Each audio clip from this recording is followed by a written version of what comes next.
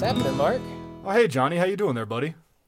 I'm doing pretty good, pretty good. Working on a little bit of home renovation and everything, getting ready to sell my house. Oh, yeah? Some good stuff. Yeah. Right on. What are Yeah, you doing? we're doing some painting. We're doing some just like general repairs around the house, and wouldn't you know it, I decided that I needed to go and get a new septic tank. Oh, yeah? Yeah, yeah. But it's really funny. The salesman here, he tried to get me with this little in-home unit, but clearly he doesn't know me. So I went and bought one that I swear it's the same size they just put in at the Sinclair down the street from me, man. Like, this thing is massive.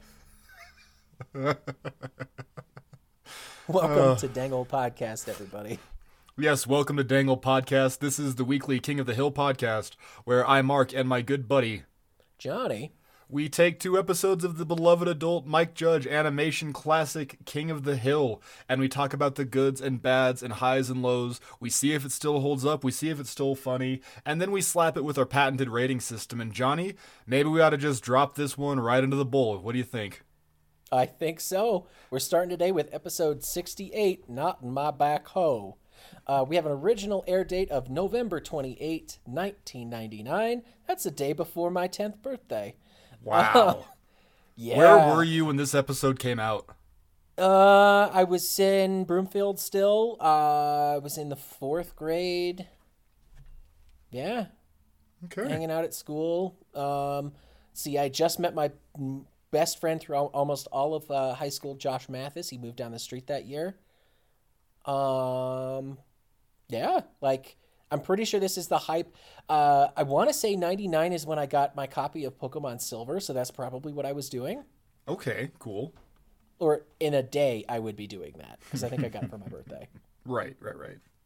Yeah, but right on. Yeah. So we have our writer for this episode, Paul Lieberstein. Toby's back. Mm-hmm. I feel like we've got a pretty good track record with Toby. I don't think we've really seen a bad Toby. Yeah. No, like, Homeboy does a lot of good stuff. King of the Anthill is one of my favorites. Deconstructing Henry's good. Fantastic, I really love yeah. Pretty Dresses. Mm-hmm. But sadly, this is his last writing credit, Mark. Oh, man. It's almost like 1999 ended, and then he got this job as a writer on another show that was going to start on NBC not too long from now. And who knows? Maybe he'll stay on that for like 10, 11 years. What time? When did The Office debut? I want to say 2001. Oh my God! I bet you're right. Yeah. It took me till like 2000 and I want to say like 2013 before I started watching The Office. Like, it was on Netflix and I was like, yeah, I'll check this shit out.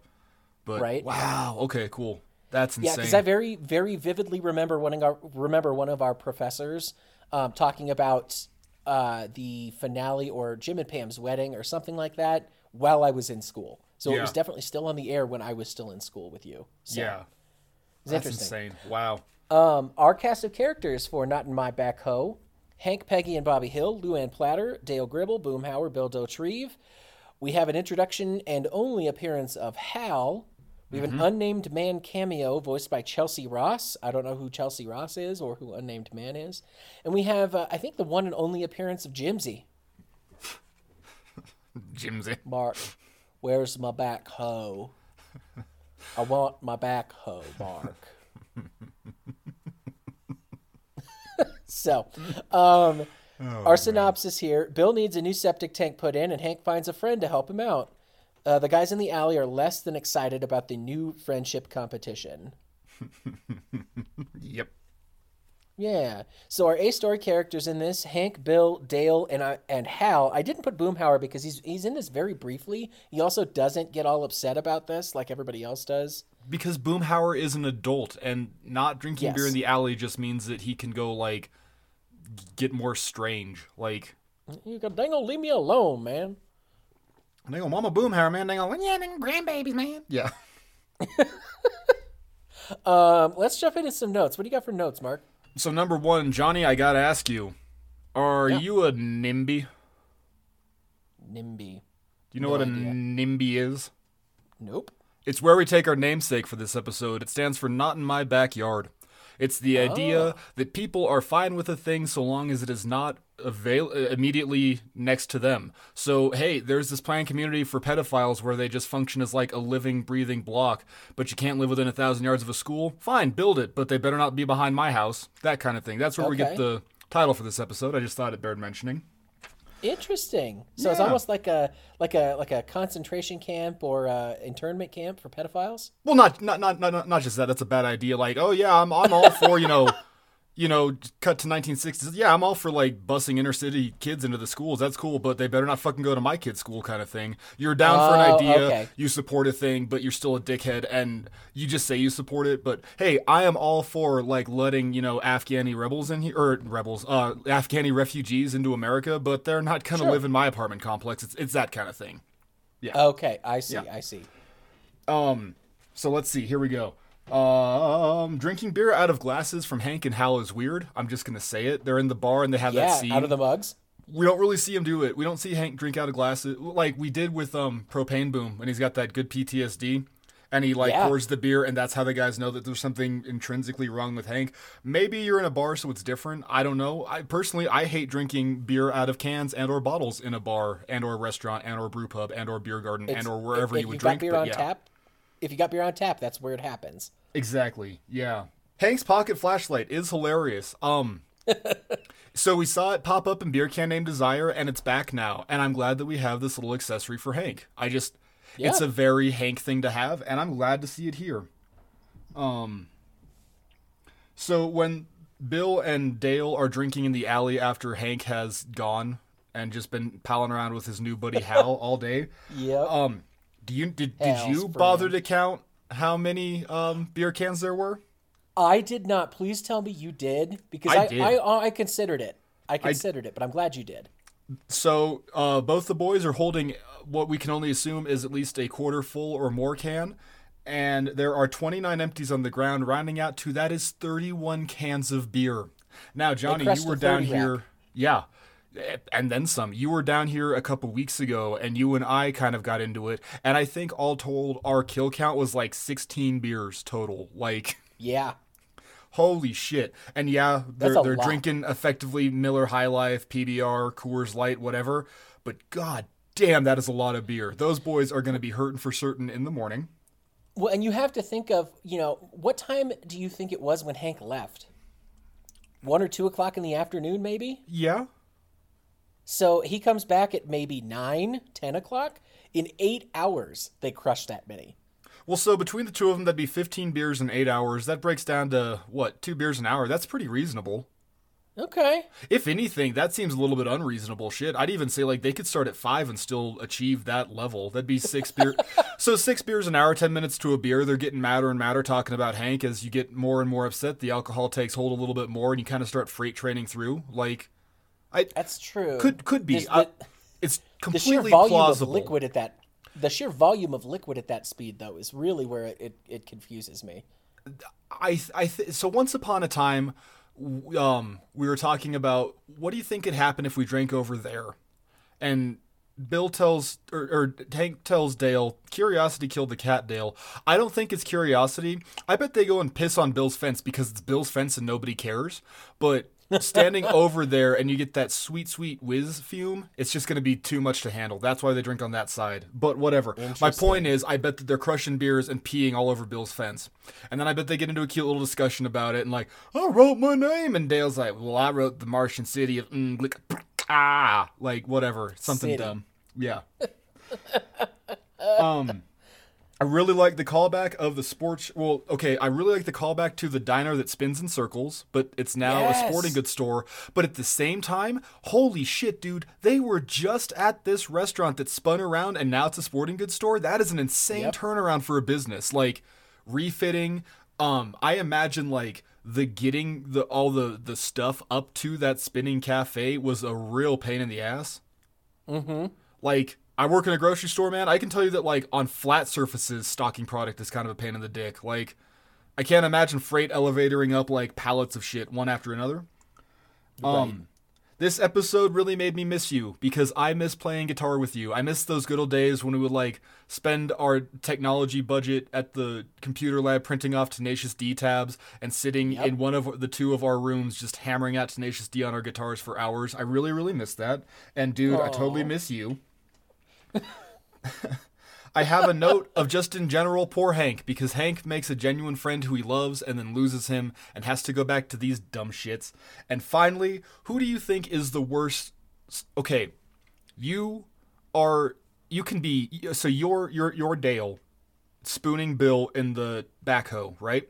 Okay. What is the less agreeable position? To be the little spoon or the big spoon? And I want to get into this because I spent too much brain effort energy on this one thought. What is the worst spoon to be with Bill Dauterive?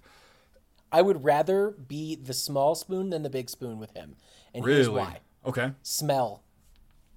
If I'm the small spoon, I don't have to smell him all night. Ooh. Okay. That's my factor here. Okay. Now, you get a lot more cushion if you're the big spoon. However, smell would ruin it, dude. I may as well just puke on myself and call it good. Jesus, okay. Yeah. I don't have an answer for question. that. Like, I don't have an answer for that because they're both bad. Like, I imagine being the small spoon is, I choose death. Let me eat some weird preserved cat and die of formaldehyde poisoning instead. Like, right. Because, like, if you're big spoon, like, you got his, like, awful fucking bristly back hair crushing into you. Like, if you're little spoon, I bet you Bill is still reasonably strong. We've seen Bill be pretty, like, beastly. I bet, like, him touching another warm human body kicks some, like, animal thing in his head on, and he just, like, grips and crushes you too. I bet you Bill sleeps the way that I sleep with my lady, where if she's in bed, I find her, grab her, and mash her into my body.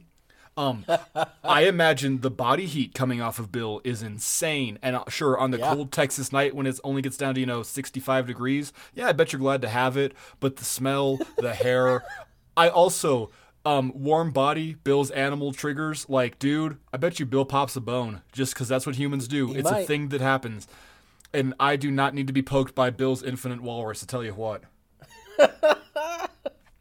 Yeah. How about you, buddy? You got any notes for us? I do. So you're going to have to help me out a little bit here because I don't remember it very well. And I know that you have watched it at least way more recently than I have. Okay. But do you think that Hank in King of the Hill and Drew Carey from the Drew Carey Show would hang out together? I think so, because the one thing I very vividly remember about the Drew Carey Show, other than the genius that is, oh my God, Diedrich Bader. Mm-hmm. Wow, had a brain fart for a second. Other than the genius that is Diedrich Bader as Oswald, is he's got a pool table in his backyard, and that seems like a very Hank thing to do because it's well maintained, it's well cared for. They play on it. Mm-hmm. He also has the mini brew pub in his garage where they brew Buzz beer. Yep. So I'm like, I just figured I'd pose this question to you because I do think they would hang out.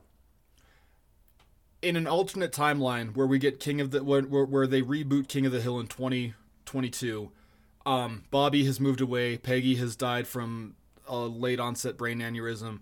Hank moves to Cleveland to Huck Propane, and he befriends Drew Carey / Hal again. Drew Carey is still in the HR department in a dead end job. Absolutely, they hang out. They pal around. Hell, I would love to on Mimi's grave. Yep. I bet Mimi's still alive, but, like, she got into low carb, like, in 2004 or 5, so she looks amazing, but she still dresses like Mimi does. I would love to see. Oh my God, this is the new episodes we need to see. I would love to see Hank and oh God, I would love to see them together. It'd be fantastic. Like, also note, call back to Traffic Jam when Budasak calls Hank Hill Drew Carey. We talked about it in that one. I'm gonna call it out now. Hank's best friend is Drew Carey. Here's Drew Carey for real. I love Drew Carey. I don't know if y'all could tell this, but yeah. Oh, he's fantastic. Shit, I might start watching some Drew Carey show right after this. I got the DVDs. Hey, man, he's an honorary member inductee of the WWE Hall of Fame. Man's an awesome person. Yes, he is. We're tagging him in this episode.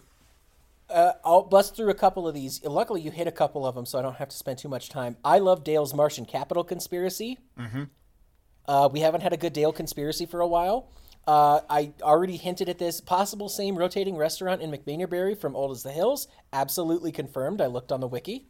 Okay.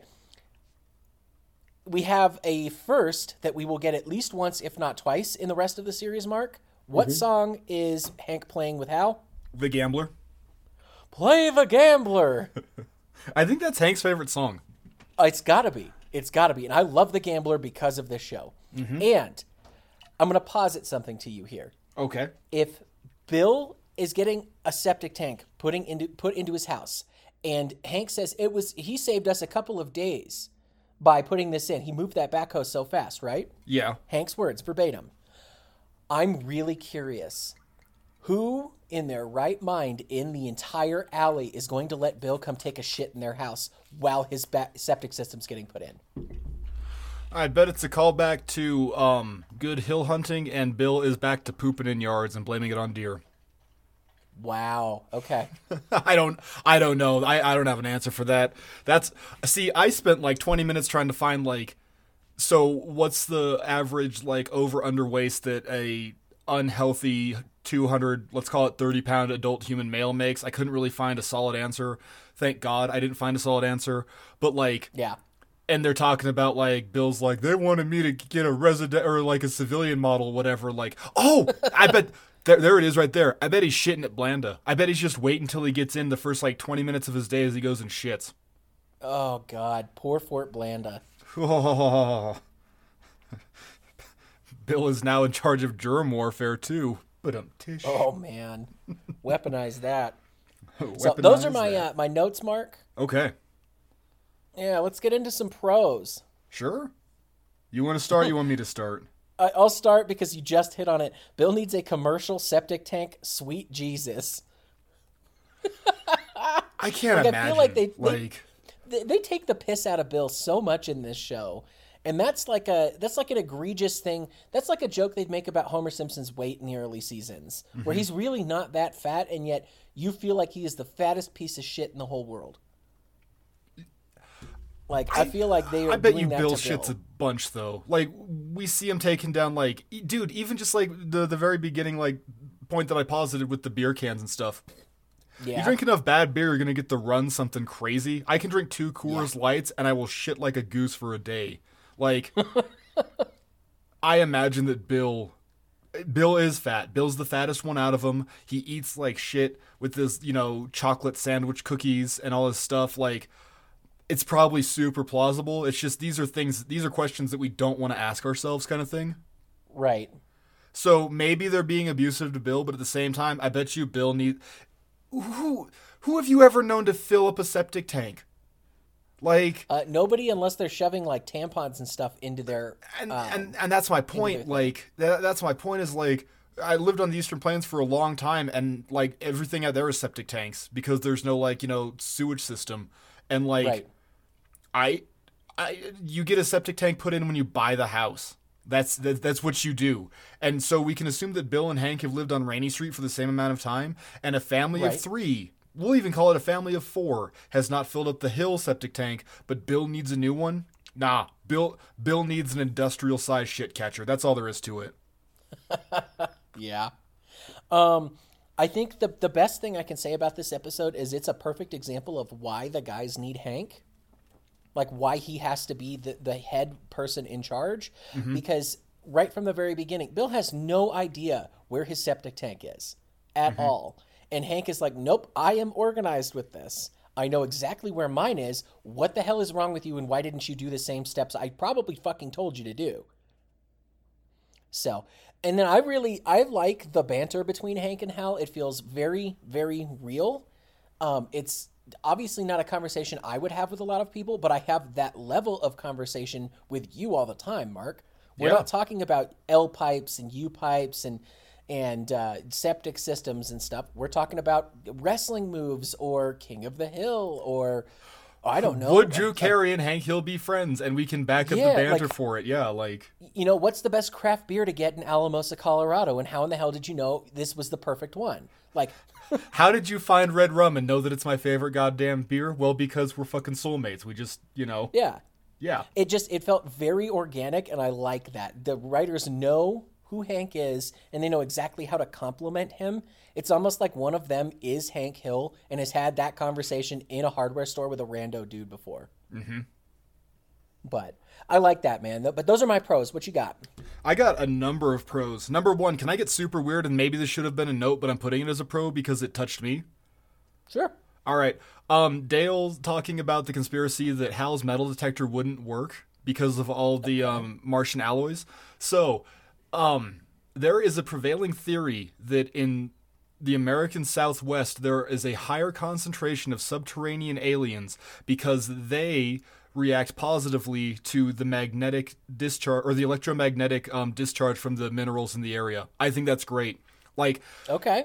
It's dumb. I don't think that this is what they intended. I am sure that, like, not Toby. What's his real name? Paul Lieberstein. I am sure that Paul Lieberstein is not into the reptilian conspiracy. I'm sure that Paul Lieberstein does not really talk about Dulce, New Mexico, and how there's the deep underground military base that goes 70 feet below or 700 feet below the surface that houses all the aliens that we've been in contact with, and they localize there because the reptilians get off on like the high amounts of electromagnetic energy from the local minerals.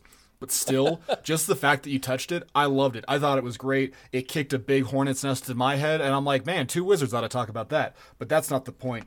I like Hank's anxiety at the gas station before asking Hal out. That's what he's doing. That's all he's doing. I like it. I like he's nervous. He's like, I'd met this person and resonated with them. How do you talk to a person that you don't know how to talk to? I really, really like that. Right. I love Dale's voice recorder shenanigans, and I like that Dale is going to continue voice recorder shenanigans into the next episode.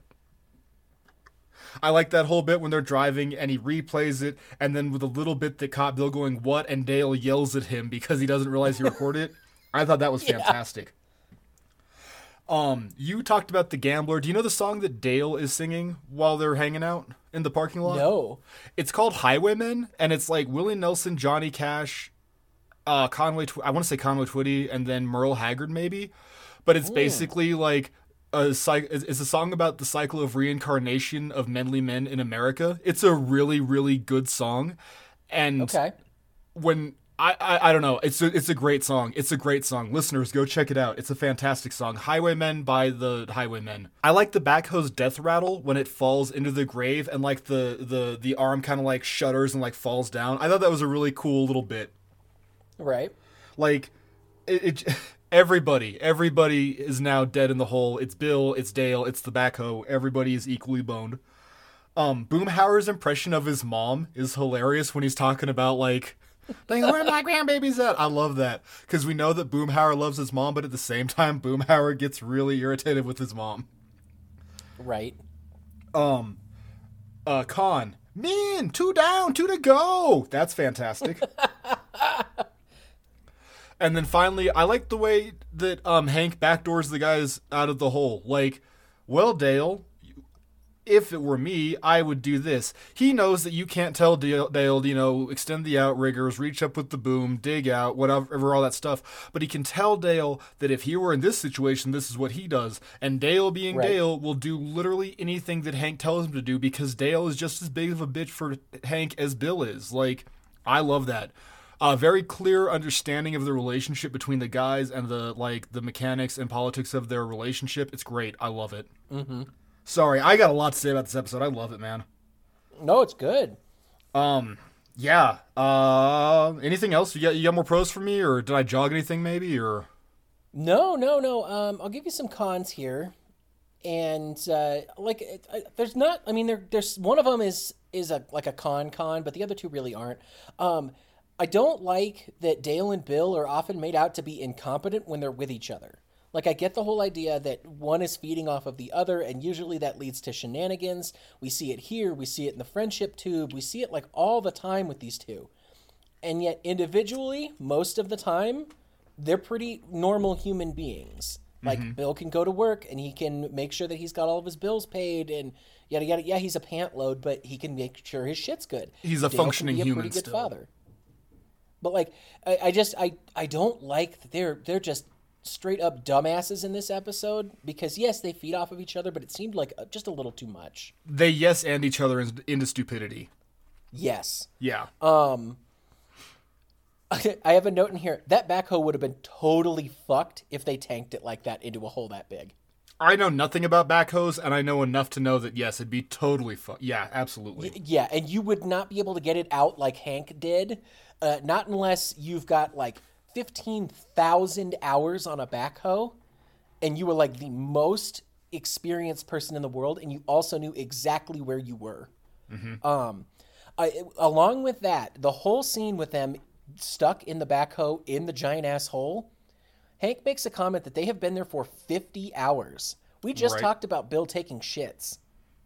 Did either of them not have to void their bowels at all, or neither of them had to take a piss the whole time because they can't move? They can't move their legs. They're buried halfway.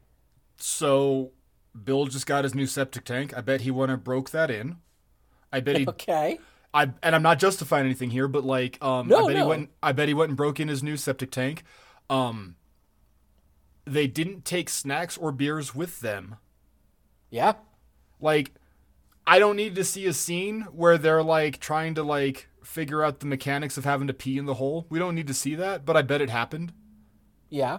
But also Dale just like smokes cigarettes and drinks Mountain Dew, and I don't see any Mountain Dew with him, so I bet they had to pee at least 4 or 5 times, and I bet after the first time it was kind of bad, but whatever. They're covered in dirt, and who cares? You just do it. I bet they both did it that first night. Like, they're both kind of like, oh, I can't hold it anymore, and they just go, and they Dumb and Dumber it, and it makes Bill warm for a little bit, whatever. I don't know. That's a gross point that I didn't consider. In an episode predicated on how much Bill shits, we don't talk about how Bill is not shitting in the hole, and that's a weird moment for me right now in this moment. Yeah. Well, and 2 days without drinking anything, unless they're drinking their own piss, is going to leave you so delirious, you're not going to be able to operate that fucking thing like Hank wants you to. You'd be okay-ish. Hell, I bet their body's like, maybe like lightly detoxing. Who knows? Oh, God. So the only other con that I have, the bigger one here, Mark, who is the most useless character in this whole episode? I don't know. Who? Has like 4 lines in the whole episode that could probably just be omitted. Who? Bobby. Why do I give a shit that Bobby wants to go shine Hank's shoes? I don't care. You can leave him out of the episode. Unless it's in Pamela Adlin's contract, just leave him out. You don't need a Bobby line. I thought it was a fun bit, though. I liked it. It's okay, because, but it's like, just a again, we waste. see Bobby doing weird shit. Like, Bobby kicks into being a waiter. Bobby kicks into being a concierge at a hotel. Bobby can flawlessly kick into being a shoe shiner.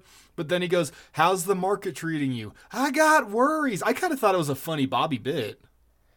It is and it also shows how Hank and Bobby can't hang out, Dale and Joseph could totally hang out for no reason. They could just pal around.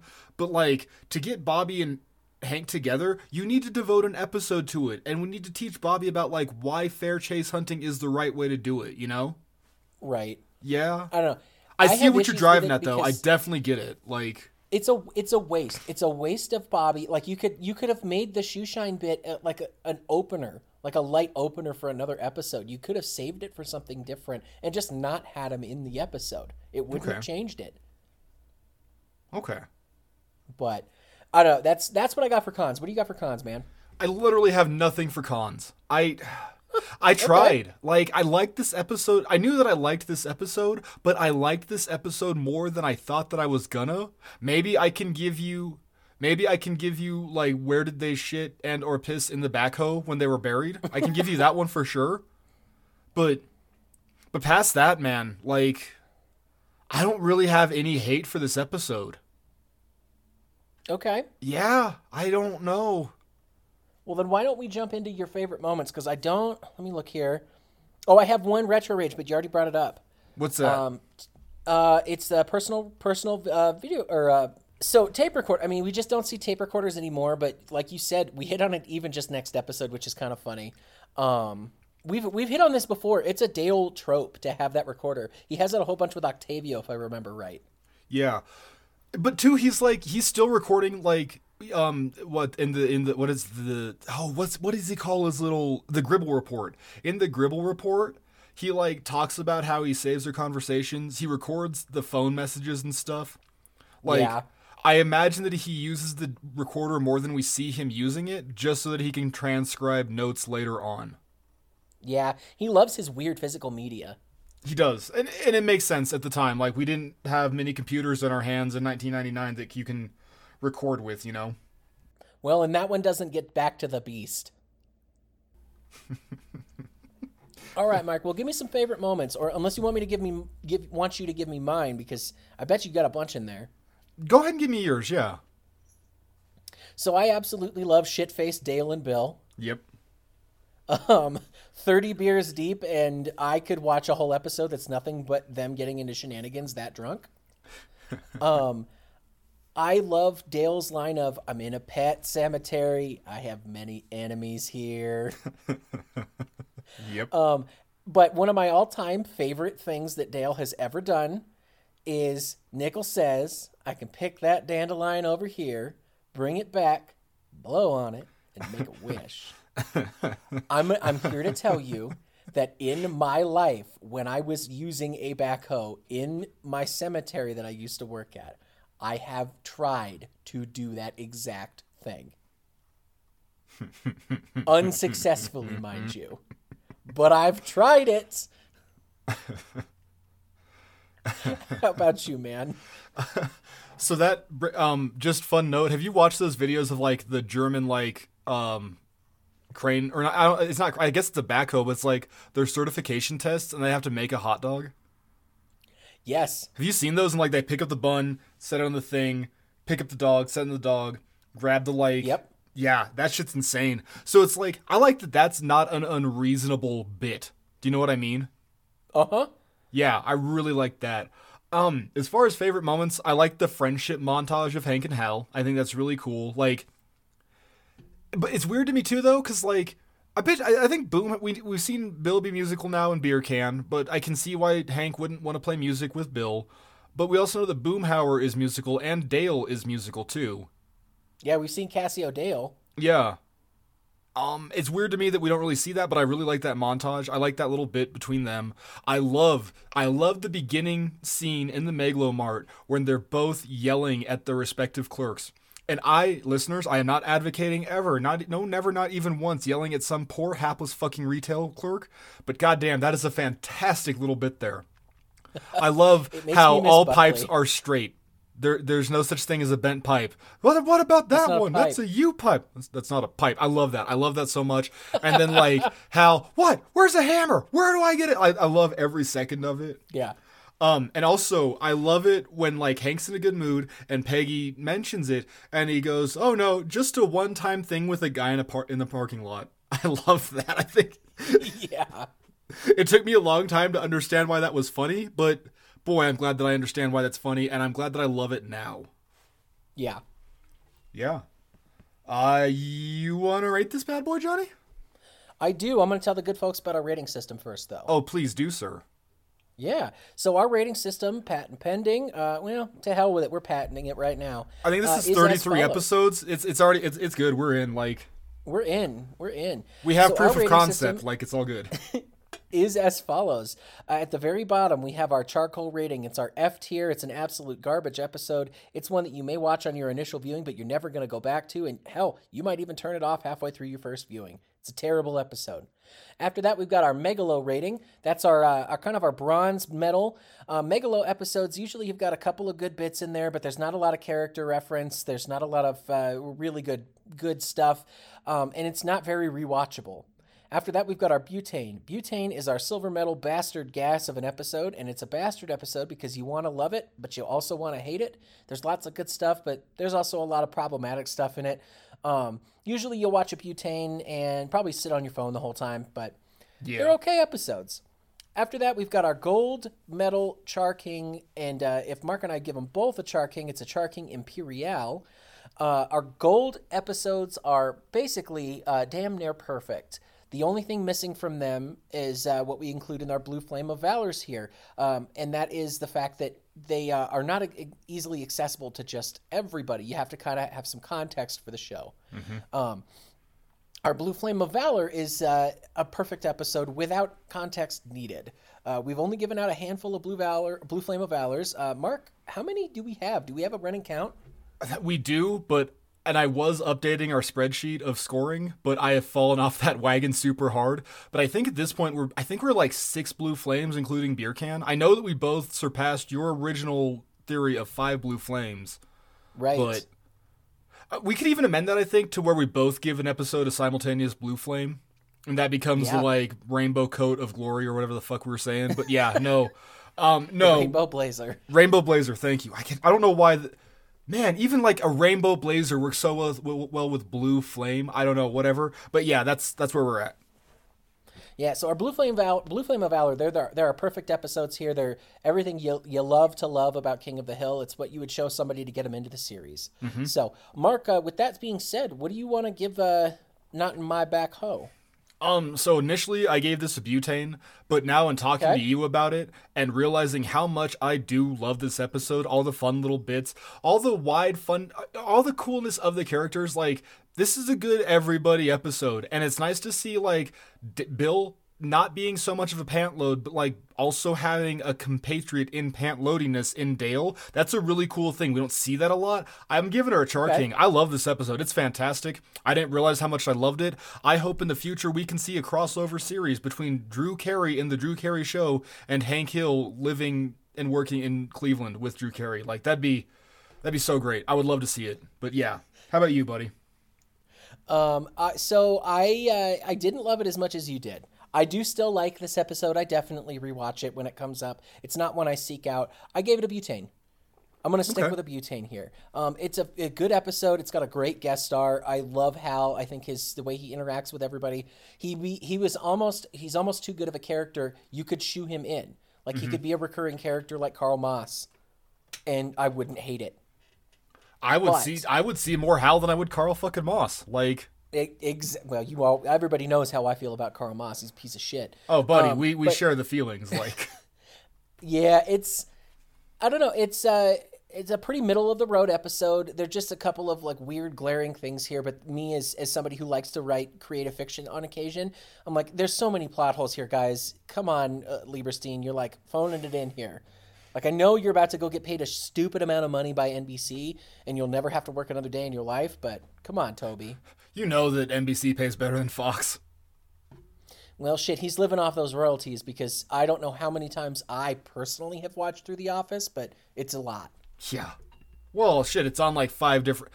Dude, okay, sidebar. How much fucking money do, respectively, the King of the Hill crew and the Office crew have? Because goddamn, like, King of the Hill is on like 3 different networks. I know The Office is on like 7 different networks. Like, all the syndication? Yeah. Like, goddamn, dude, that's whoop. Well, I'm going to tell you right now that King of the Hill earns every single dime, and I'd just leave it on in the background indefinitely if I knew that every time I watched an episode, they each got 50 cents from it. Fuck yeah. Awesome. Well, Mark, what do you say we move on to our next episode? So yeah, next episode. Yeah, we're going to start with, we're going to continue on with episode 69. Nice. To Kill a Ladybird. Mark, what is our title referencing? Sorry, I'm amazed at our immaturity. It's referencing a shitty book by Harper Lee, To Kill a Mockingbird. If you were in high school in America, you've read this fucking book. I mean, it teaches you not to be racist if you need to be taught to not be racist, I guess. If. Yeah, like most of us are just not inherently racist. It also teaches us the very important message of don't climb up strangers' apple trees because you'll fall out and break your fucking arm. It's true. It also shows you a little bit about white privilege. But I don't hate this book, but it is what it is. It's a dumb name for the episode, I had to teach it. That's why I hate it. Like, fair. Sophomores in an English class, or yeah. Fucking cat decided to go apeshit on the scratcher. That's fine. There can be a kitty cameo. That's fair. Okay. No, so understandable. I haven't had to read it since high school, so maybe that's why I don't hate it. Yeah, it's all good. You got a plot synopsis for us there, buddy? I do, but before we get to there, our writer for this episode, Mark, is Norm Hiscock. Okay. Where did we last see Mr. Hiscock? It's been a minute, I want to say, since he actually wrote one. It has. Old as the Hills. Okay, so what was 4 or 5 episodes ago, right? Yeah. Yeah. So, and like he's about halfway through his tenure with us, and guy's got some good stuff coming up here. He's also got some really dumb ones coming up here. I don't like Dances with Dogs. I'm going to tell you right now. Like, it's definitely unique, but I just don't care for it. I'm excited to get cast, angry with you about that episode. It's going to be good. That's kind of our Jumping the Shark episode, I think. Okay, interesting. I think that might be it. So our cast of characters: Hank, Peggy, Bobby Hill, Luann Platter, Dale and Nancy Gribble, Boomhauer, Bill Dotrieve, John Redcorn, and then Bandit and Ladybird. Yeah. And so our plot synopsis here, Mark: Bobby's fed up with Ladybird's lack of affection and gets a new pet. Dale experiences the highs and lows of possibly contracting rabies. Good use of the word high, Johnny. Very proud. Yep. Very proud. Yep, that was intentional. So our A story and our B story, which is subplot prime A. A story is Bobby and Hank. B story is Dale. Does that sound fair? Yeah, that's it. Awesome. Give me some notes, Mark. What you got? All right, number 1, most glaring. This should almost be a con, but whatever. We are not the same as we were 2 seasons ago, and I cannot hold continuity for 2 seasons across. It's not a thing we can do. Bobby shouldn't be into Bandit. That episode, oh god, I don't remember what it is, where Hank and Peggy start smashing, and Bobby wakes up and screams, "The raccoons are back!" Yeah, Bobby's been like, I don't want to say traumatized, but he definitely has like that inherent, like, we'll call it a fear of raccoons. Phobia. And his just like immediate adoption of this fucking raccoon is stupid. But then followed up closely by, and this just takes everything away from it, all that negativity. This happened to me once when Bandit has his head stuck in the box. I'm glad that we don't have cutaway gags in King of the Hill, but God, I would watch the cutaway gag of Bobby getting his head stuck in the box of cereal, or whatever the hell that was. Yep. I want to talk to you really quick, Johnny, about, actually, you know what? Yeah, we have to do this one next anyway. No more food in the tub. Have you eaten food in the tub in the shower?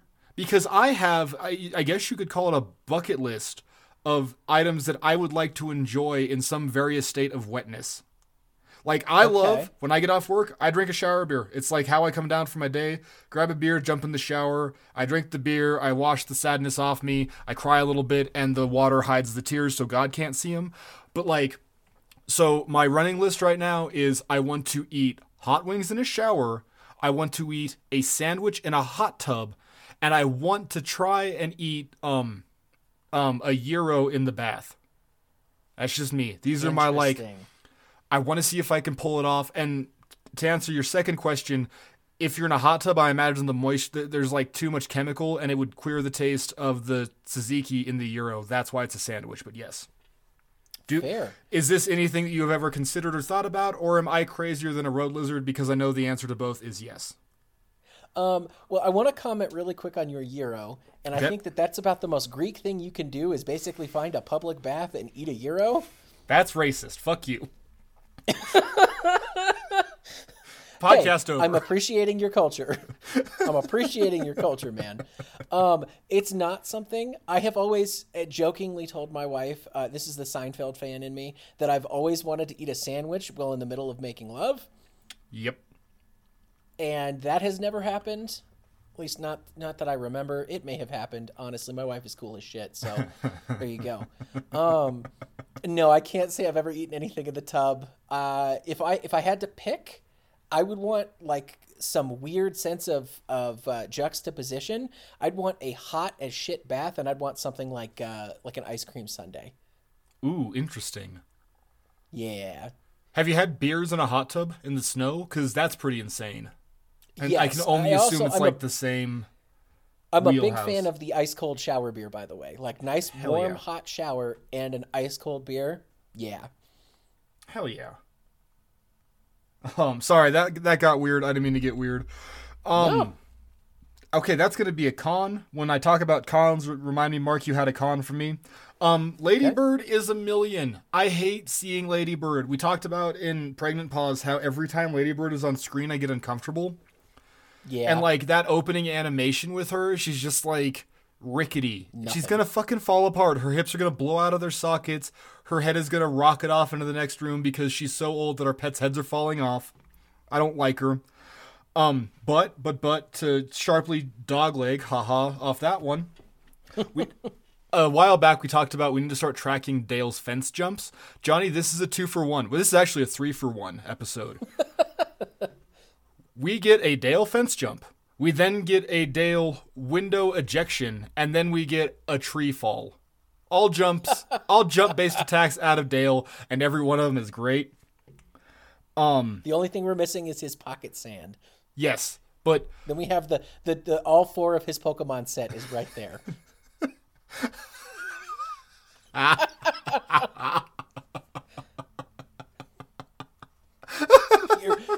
You're welcome. I just broke you. Ooh, you got me. I feel super bad for Bobby in this one. This episode has got to be traumatic as fuck for Bobby. Like, okay, so Bobby befriends a raccoon that he then murders. That's got to be fucking terrible. Yep. The idea of the loss of a thing. This is probably the first thing that Bobby really and truly loves. Like, this is one of those not first, but you know what I mean? Like, he shares his fruit pies with this stupid raccoon. And that's... Yeah. So, core like... memory, man. Yeah, he's got that. Yeah, core memory. He's got that. And then he kills the thing. And that's got to be terrible. Like... So there's that, but then also he is tied up and watches his father threatened by a naked fucking dude with a pocket knife.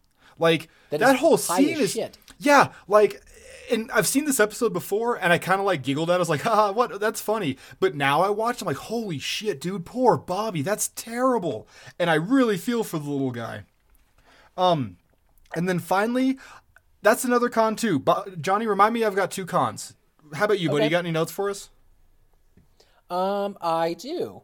So in my house, I've got 2 cats and a dog. And as far as my dog is concerned, I am Bobby and my wife is Hank. My dog likes me, but he loves my wife. So I understand Bobby's frustration. It's why I take 900 pictures of my cats instead, because at least one of them ignores me almost all day long. But the other one, at almost any given point, I can go and pick her up, and I get chirps and I get purrs, and she's very happy that I'm here. And she glares at you from behind a pillow. Yes, she smudge cats me. Mark, is this our first glimpse of full-on Exterminator Dale, as in not just wielding his spray wand? I want to say so. We really see Dale put his ankles in it this episode for being an exterminator. Yeah. Knife and everything. Yeah. I like his suiting up montage, but yeah. Oh, hell yeah. And then the only other note I have in here is it's more of a conversation starter here. Did you ever try and convince your mom when you were a kid that you should have a pet that you really shouldn't have had? We always kind of had pets growing up. We moved around a lot, and we had this cat named Susie who was like 1 million when we got her. And she lived to be 1 million, and we had her for a long time, and then she died, and we got another cat, Meatball, who is still alive, and she's like, I think she's like 20 at this point, and she's a Maine Coon. Meatball was, yeah. You remember Meatball. I've met Meatball. Yeah, and now she's deaf, and every time I call my mom, like, she somehow knows that I'm on the phone because she walks in and yowls. Oh. And I know that she's saying hi to me. But yeah, no, not so much. I feel like... We've had pets. We always had pets, so trying to get one was not an issue. Yeah, not so much. How about you? Do you have a weird, like, Mom, I need this, and she's like, no, John, you do not need this python? Honestly, I remember as a kid, like, we had cats that didn't want anything to do with us. We never had a dog, not until I was in high school. And I was always looking for something that wanted something I could, like, cuddle or screw around with, or that I could just have that was just mine. I didn't have to share with my siblings. So you were Bobby. I totally pulled the, like, Hogarth Hughes of trying to, like, find a baby squirrel, or, like, I wanted a turtle pretty much my whole life. And I essentially got one in high school when my buddy Matt got one. He got 2 of them. We named them after Green Lantern characters. It was fantastic. So I had one, but it stayed at his house. What was yours named? What was it? I want to say one of them was just named Hal, which is lame as shit. But Hal the other Jordan, one was named Poozer. Fantastic names for turtles. Yeah. Oh yeah, it was fantastic. Well, it's not the, like, ridiculous, I'm going to name it Leonardo, I'm going to name it Mikey. Like, nope, we're getting something even better. We had Atlas and Kronos, the turtles. And shit, Atlas lived for quite a while until she drowned herself eating too much lettuce in her bowl. Oh, no. That's the notes I got, man. You want to jump into some pros? Yeah, sure.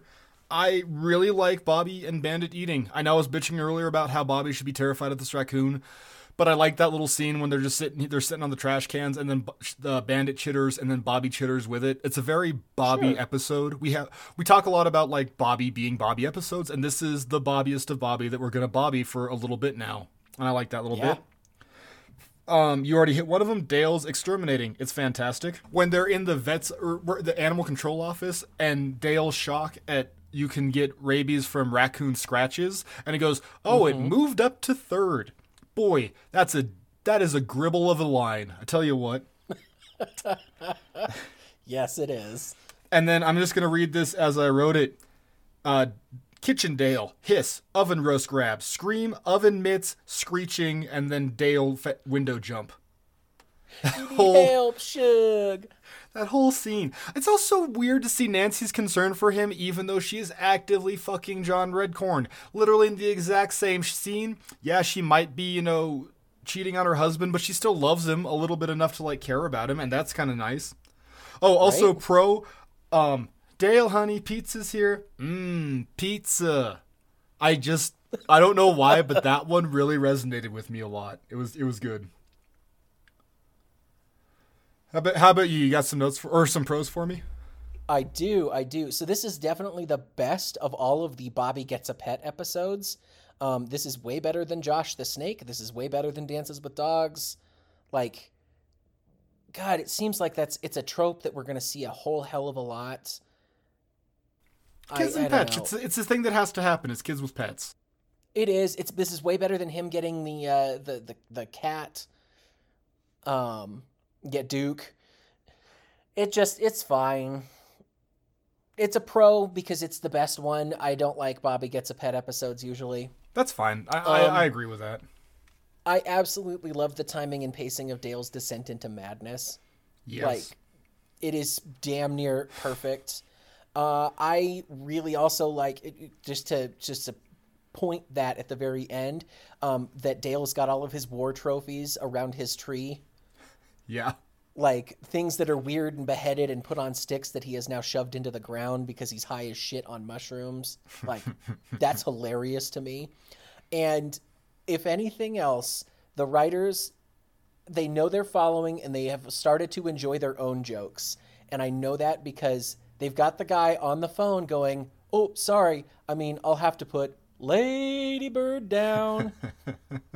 And he says it just like Hank does. Yeah. So to me, that is owning how good your writing is right there. They like it. They know we like it. They're leaning into it at just the right amount. Oh, it's such a good thing. Yeah, absolutely. Yeah. I got some cons too. You want to hear my cons real quick? Lay them on me, buddy. So Hank is made out to be a dick in this episode, but let's be real. He is absolutely right. Why in the hell are you feeding the fucking raccoon in the back of the house? It's got rabies. It hurt my dog. My dog has now run away, and I'm probably going to have to kill it. Like, what is wrong with you, you dumb shit kid? Yeah.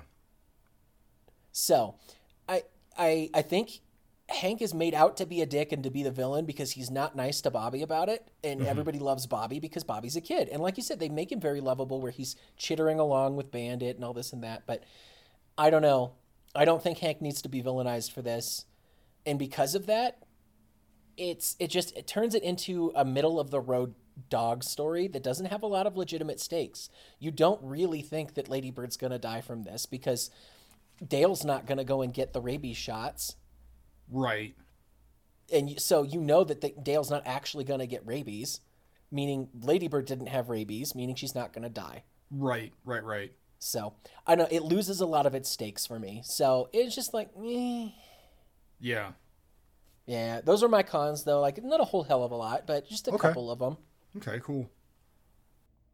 How about you, Mim? I have a number of cons. Number one, we've talked before. I don't really like dogs, but I love cats, and I hate Hank's cat. Wow. I hate Hank's cat hate. That's a really hard thing to say. That might be my new tongue twister. Yeah, that it's okay for little girls or sick older women. Yeah, and it's like, fuck you, man. Like, cats are great. They're not, I don't know, whatever. But also, I guess it's kind of cool that we're laying down the building blocks of this for like 8 seasons later when he takes care of Duke the cat. That's fine.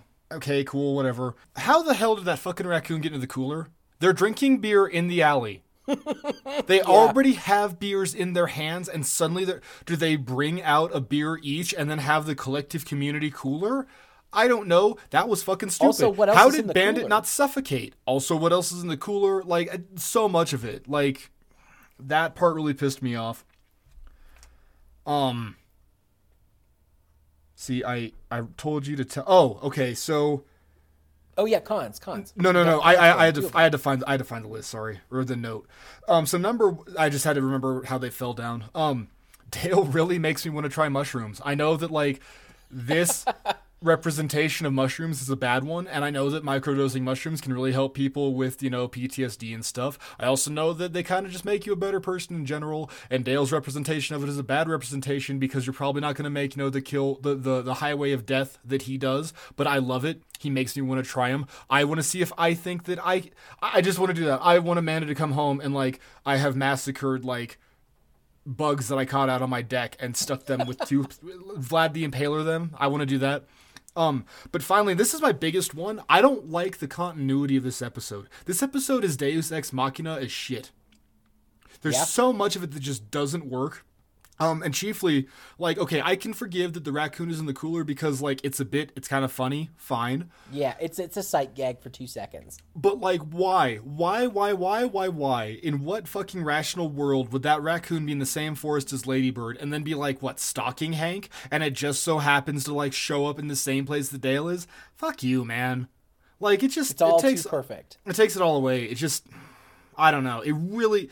We talk a lot about believability of episodes, and somehow an episode like Beer Can Named Desire, where where Luann wins a contest, and Hank gets to participate in this contest that could change his life forever, is more believable than this stupid raccoon bullshit, and I really, really don't like it. It really takes me out of it. And you know what? I'm not even willing to give it the idea of, oh, it's a cartoon, let it go. Fuck you. This isn't a cartoon. Like, it is, whatever, but at the same time, 99.8% of the things that we've seen so far, Johnny, have been very, very believable. I will buy Peggy surviving, falling out of a plane, and landing in mud more than I will buy that Bandit is in that goddamn forest. Yeah. And we expect more of this show. It's not Family Guy. It's not American Dad. It's not The Simpsons. Like, this is a bad, like, Simpsons season 20 onward, like, plot. You know what I mean? An ending. It's a bad ending. The whole thing, though. All of it. Just, Dale is really the only thing in this episode that makes it okay. If Dale wasn't tripping nuts in the forest and, like... Oh, also, Con, we should probably start watching now because I'm 90% sure that Hank has a TBI from Dale, like... Rey Mysterioing him in the fucking head. Okay. Because, holy shit, dude. Like, that animation was kind of like, it was cool, but it was kind of tough to see because, like, goddamn, Hank is messed up. 6.9. Sha. Oh my god, it's the pocket sand. That's what I got for cons. And I'm not trying to like be nitpicky and hateful, but this one is tough. We're coming off.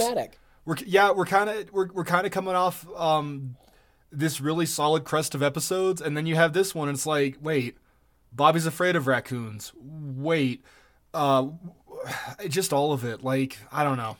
It's really hard to watch just about any episode after Beer Can Named Desire and not immediately put it up there.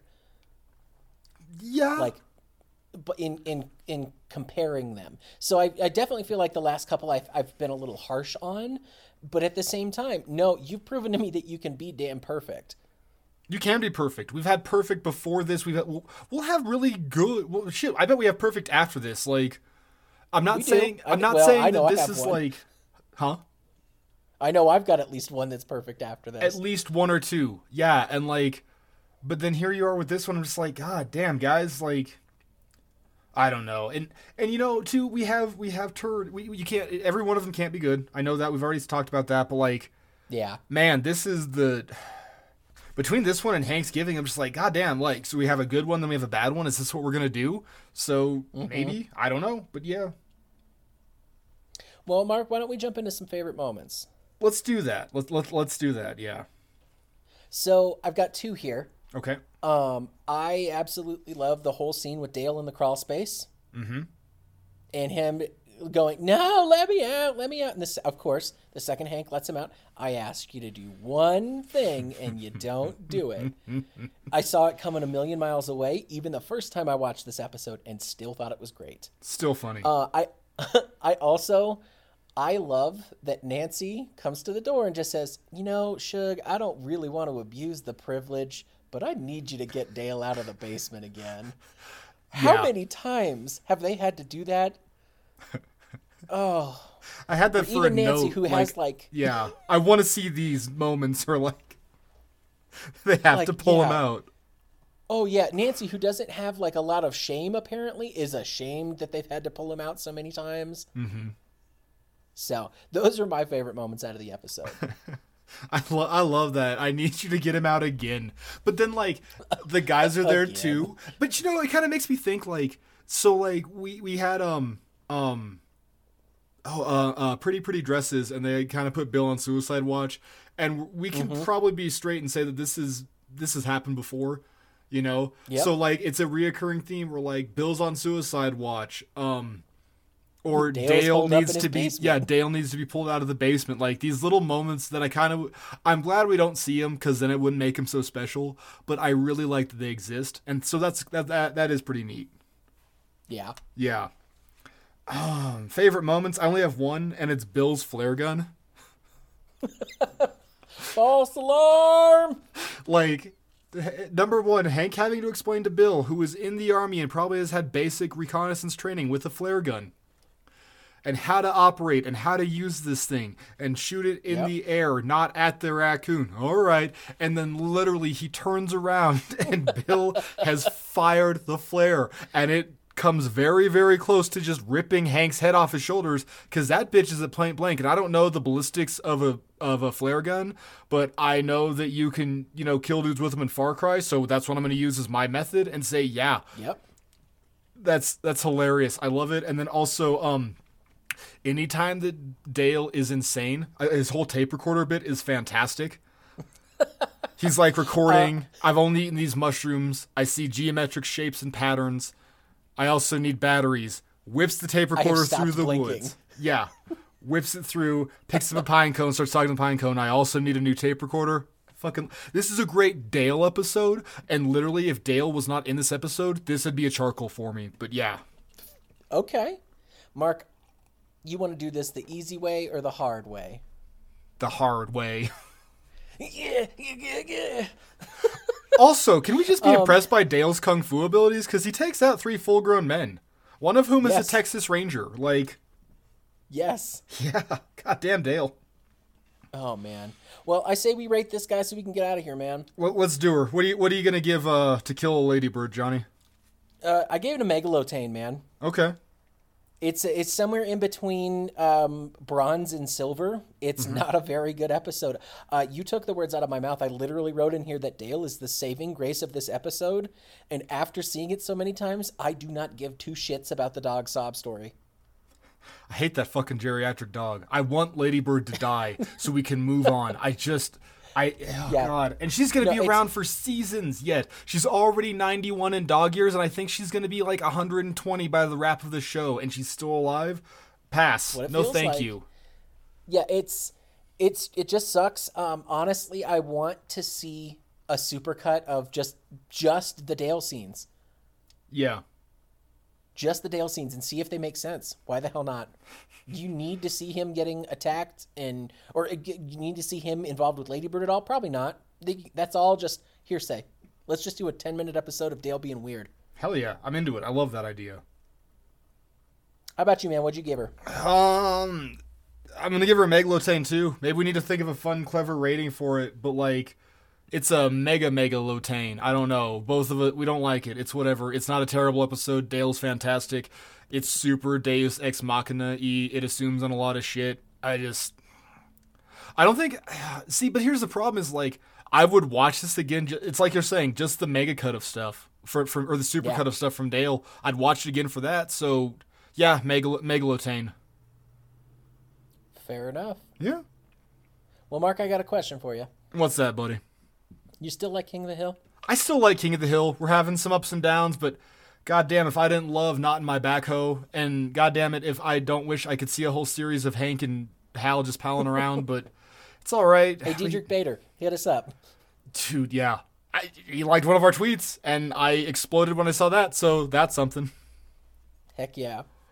All right, well, yeah, no, I still really enjoy King of the Hill. How about you, buddy? You still like it? I love King of the Hill, man. Good. I'm glad to hear it. You wanna tell these good people where they can find us in a forest surrounded by our trophies of death? I absolutely do. All the good folks out there in internet land can find us at Dangle Podcast on Twitter. They can find us on Instagram at Dangle Podcast, or they can drop us in line in email form at danglepodcast@gmail.com. They can find me at Krautball Stream. Kraut is in sauerkraut, ball is in Swedish meatball, and stream as in a synonym for winterborn. You're gonna need to break that one down for me, buddy. I don't know. It just says it's a noun called winterborn, and born is spelled like Jason Bourne with a U. Oh, okay. Interesting. Okay, But cool. that's kind of a badass way to say stream, right? Fuck yeah. We'll take her. How about you, Mark? Where can the good folks find you? You can find me at Marky Stardust on Twitter, and you can also find me on my other podcast and our sister podcast, the Two Wizards Podcast, where my buddy Josh and I take a variety of topics that are real weird and discuss them. And yeah, I think that's about it. Let's get out of here, buddy. Let's get out of here. You all have a wonderful day. Thanks for listening. Good night, everybody.